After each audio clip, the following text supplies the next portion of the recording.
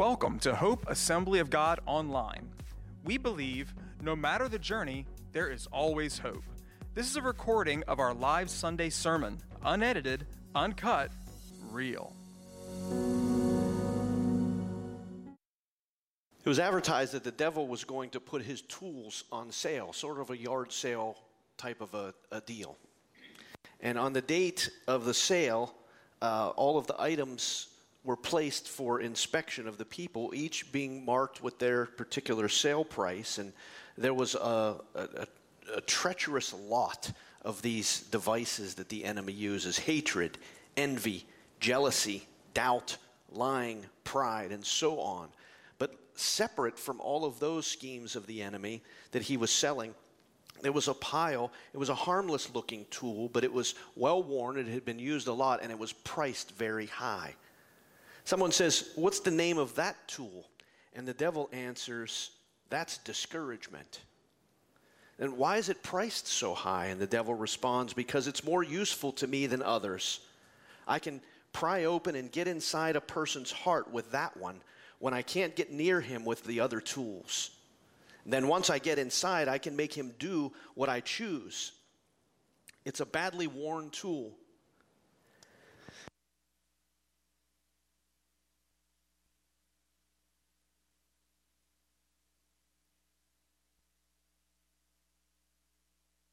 That I was off to such a good start too.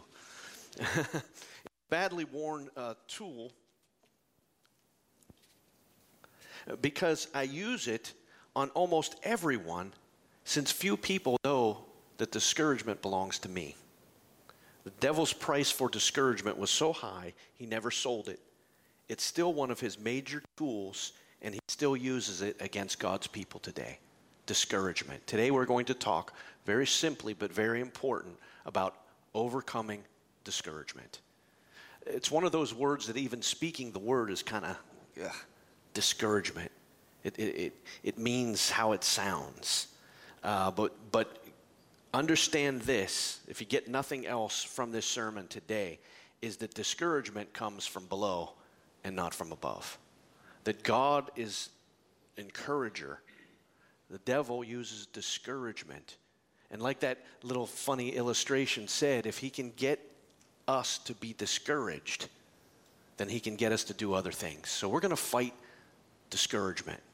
It's interesting, I was on Facebook this morning, and I belong to a Assembly of God lead pastor's site. And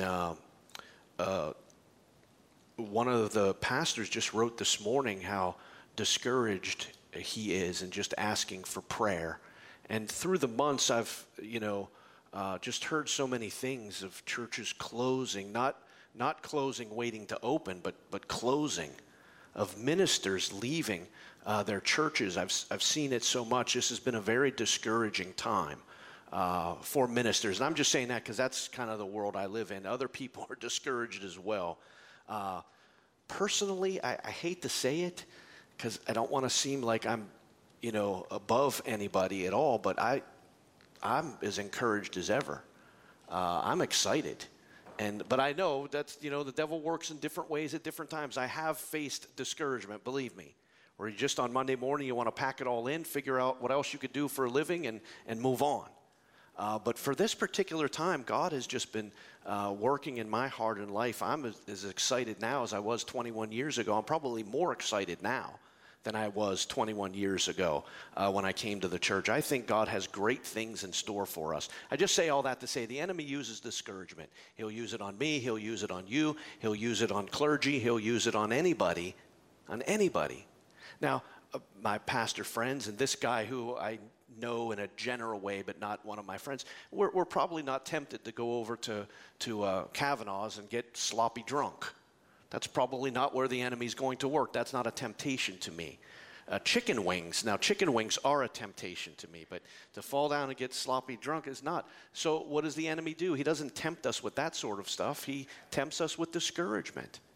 And he does the same thing in your life. Maybe he can't get you in one area, but he's going to work through discouragement to get into your mind. And so we're going to fight that battle today. Are you ready? We're going to fight that together through God's word, because Jesus is always the answer and always has the answers. We've all experienced discouragement. Discouragement is a spiritual battle. Francis Peake said this: a major cause of discouragement is a temporary loss of perspective. A temporary loss of perspective. We lose perspective. So our passage today is from John 16, 28 through 33. John 16, 28 through 33. Jesus says this: I came from the Father and entered the world. Now I am leaving the world and going back to the Father. Then Jesus' disciples said, now you're speaking clearly and without figures of speech. Now we can see that you know all things, that you do not even need to have anyone ask you questions. This makes us believe that you came from God. Verse 31, you believe at last! Exclamation point, Jesus answered. Verse 32, but a time is coming and has come when you will be scattered, each to his own home. You will leave me all alone. Yet I am not alone, for my Father is with me. And then here's our key verse. I have told you these things so that in me you may have, do you remember it? Peace. In this world you will have what? Trouble. But take heart, Jesus says, I have overcome the world. Well, let's take a look at the setting here. John chapter 12 begins with the what we call triumphal entry. And that's going to be important. In 13, 14, 15, 16, Jesus is teaching his disciples what he wants them to know. He's talking to them about how he's going to be crucified, how he's going to rise again. He's talking about how he's going to leave them, but he's going to send another comforter, the Holy Spirit, in chapters 14 and 16. Chapter 15 is about remaining in Christ, being attached to the vine. The end of chapter 16 is the last of this teaching that he's going to share with them before the crucifixion and before the resurrection. He had come into Jerusalem where people were laying down palms, you remember, and shouting, Hosanna, save us. And I think the disciples were confused, especially when he was arrested. They didn't understand what was going on. And let me just throw in there what they might have been thinking. I thought victory was coming, but you instead have been arrested and are going to die on the cross. I thought I was going to rule and reign with you, because you promised that your kingdom was coming, but now you're going to die and resurrect, and then you're going to leave us. I thought Rome was finally going to be defeated, and you were going to be the one to defeat it. I thought Jesus was coming as a conqueror to take care of everything that was wrong. What's the key phrase in there? I thought. When we begin to think to ourselves, I thought, that opens the door wide open for discouragement. We need the mind of Christ. We need to know what God is thinking and what he is doing. And even when we don't know, that we have faith, that we trust in him. The disciples are saying, wait a second, I thought victory was coming, and now you're going to die, and now you're going to leave us. Discouragement comes when we do the same thing. I thought it was going to go differently. This is us now. I thought this was going to happen, and it never did. I thought this prayer would be answered in a certain way, and it wasn't. I thought this would be healed. I thought my life would be. You see, I thought. And the more we think about ourselves, and the less perspective we have of the bigger picture of who God is and what he's accomplishing, discouragement comes in. So Jesus was speaking to them. They began to understand things a little bit better. And this is where we'll get our points from in verse 30. Now we can see that you know all things. Number one in overcoming discouragement is that God knows all things. God knows all things. We have a very limited perspective. God sees everything, and God knows everything. I like to say this: I don't know, but I know who knows, and that's all I need to know. I don't know, but I know who knows, and that's all I need to know. When I was in Bible school, I wrote some great papers on pastoring. I got good grades. That was the only... ministry and preaching were the only good grades I got in college. That's what got me through. But anyway, I wrote great. I mean, I had pastoring down. It was down to a science. And then I became a pastor. I was a youth pastor first, church planter, pastor, and then you realize sometimes what we write down on the paper is not reality, and it's not real life. And so I still have questions. God, why and what and all of this. But through the years, you begin to learn, and this is what I want you to learn and catch. I don't know. I don't know why that happened. I don't know why this didn't happen. I don't know why you prayed and God answered different. I don't know. But he knows. And that's all I need to know. I find great comfort in that and a great tool against discouragement when I understand that God knows what I'm facing. God knows what you're going through, and he knows. And that's all I need to know, that God knows and he cares. They said, Lord, you know all things. And because that is true, number two is we don't have to question God. There's a 3-letter word that has condemned more people to hell than any other, and it's spelled W-H-Y. Why? Again, tool of the enemy to bring discouragement. We don't always know why, but God knows why. And so we don't have to question God. We don't have to question him because he knows all things. And if we know him, then we know all that we need to know. Don't let why stand in the way of your eternity. And don't let why stand in the way of the abundant life that he wants to give you now. Get this word why out of your mental vocabulary. Why is this? I don't know, and you don't know. And you can spend the rest of your life asking why. I don't want to spend my life like that. I want to spend the rest of my life worshiping the one that knows what I don't know. Do you see how we're taking our minds off of ourselves? I thought. Now we're placing our minds on God. He knows. He knows. He's good. He's right. Everything he does is good and right. I trust him even when I don't understand. Only when we get to heaven will we have the clear perspective that we need. Jesus goes on to give them more truth. A time is coming and has come when you will be scattered, each to his own home.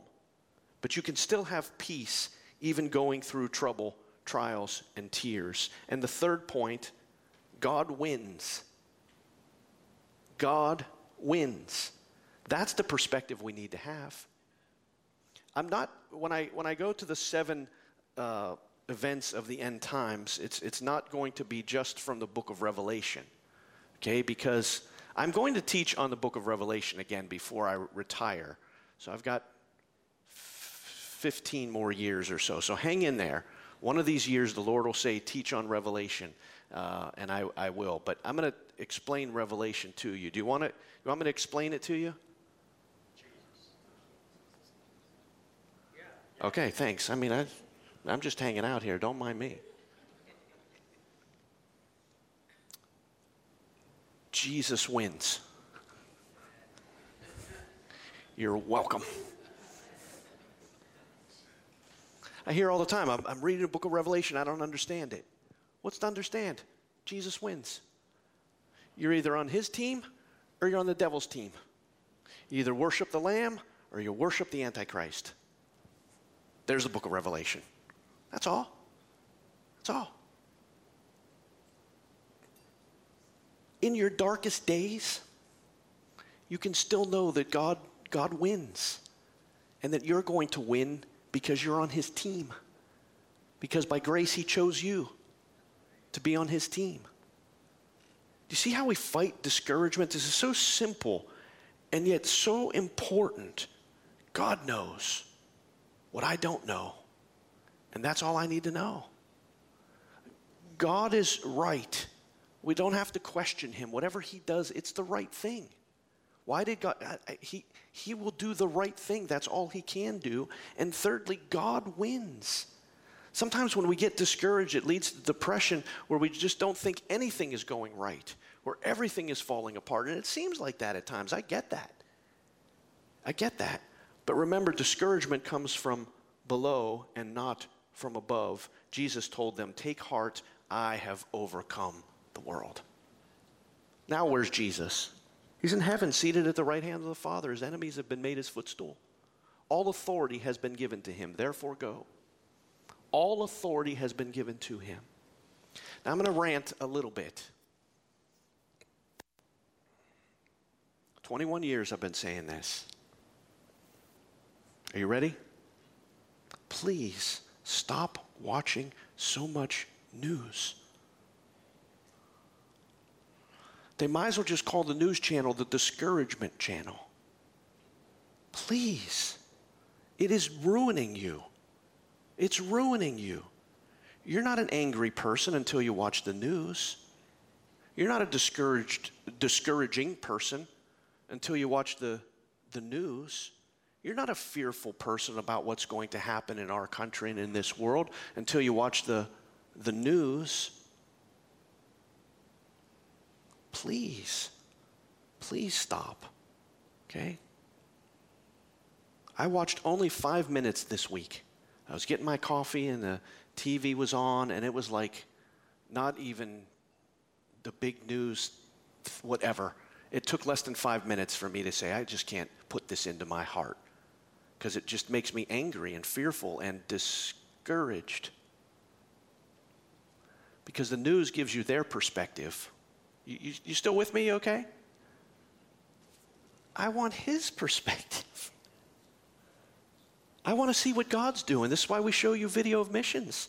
That's why we put together missions newsletter. This is why we share testimonies and good things that, God is still working and moving. You've got to, please stop. All right, that's my rant. But some of you are still going to watch it. I've already been saying it 21 years and you haven't stopped yet. So that's up to you. You choose your poison. You choose your discouragement. Keep watching it. Keep getting discouraged. Keep worrying about the future. Keep getting angry at politics. Can I tell you something that's never changed? Politicians are politicians are politicians. And once you start trusting a politician, whether he's an elephant or a donkey, then you stop trusting the lamb. And the lamb is the one I want to trust. And the lamb is the one I look to because he is victorious and he wins. Amen? Amen. Come on, church. Not just our church, but the church. Set aside temporal things. Look and see who God is. Read the Old Testament. Read the book of Nahum. You have to find it. But once you find it, read it. That's the God that we serve. All right. 3 steps to overcoming discouragement. Very simple message, very important message. Number 1, do I have a slide for this? No, okay. I had it from my online. I couldn't remember if I gave it to you. Okay, well, you have to remember this without the words. Ready? Number 1, Jesus knows. You can remember this. Ready? Do this and then say it with me. Jesus knows. Okay. Number 2, Jesus is right. Jesus is right. If you don't, Brother John. All right, I know you're not Italian. You want to be. In your heart, you want to be. I get that. Everybody wants to be. It's difficult. Pastor Rick has even got it. It's part of his salary review, how well he does this. He greets me every morning. Buongiorno, buongiorno, buongiorno. I greet him with Guten Morgen, wie geht's? Anybody know what that means? Yeah, there you go. Okay, number 1, Jesus knows. Number 2, Jesus is right. And number 3, Jesus wins. And then when we get excited, we go like this.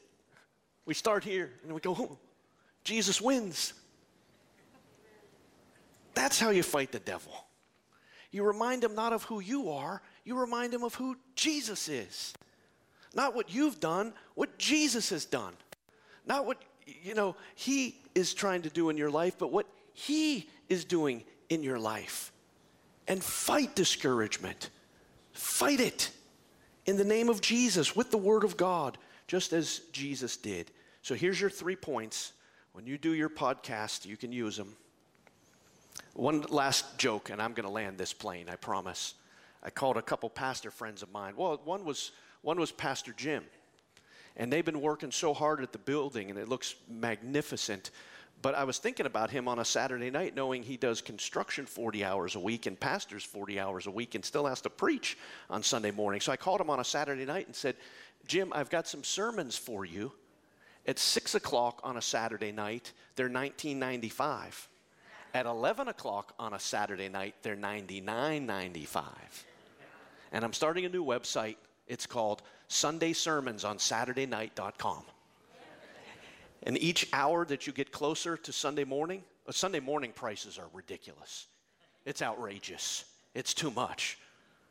But the closer you get, the more it goes up. See? All right, anyway, I don't know what I was thinking there. So, you could use these 3 points. Jesus knows, Jesus is right, and Jesus wins. Tony Evans, who I've been reading a lot of his material, I love him. He says this, pro wrestling is staged. Everybody okay? You knew that, right? It's not real? Okay, just checking. I hated to throw that out to you. But pro wrestling is staged. Before the wrestlers ever go out, it's been predetermined who will win. The contenders go through the battle for entertainment purposes, but the point of the battle is not to decide who will win, but to give the crowd a good show. The winner of the match does not battle for victory, but he battles from victory. He battles knowing that he's already won. Those who come to Jesus Christ have already won. God allows us to go through our Christian walk not to win the victory, but to show off to the world that he is in us, and greater is he that is in us than he that is in the world. You can have peace, you can have victory over discouragement because Jesus has overcome the world. He knows he's right and he wins. And all God's people said, amen. Thank you for listening to Hope Online Podcast. For more information about Hope Assembly of God, go to www.godgivesyouhope.com or download our app in the App Store.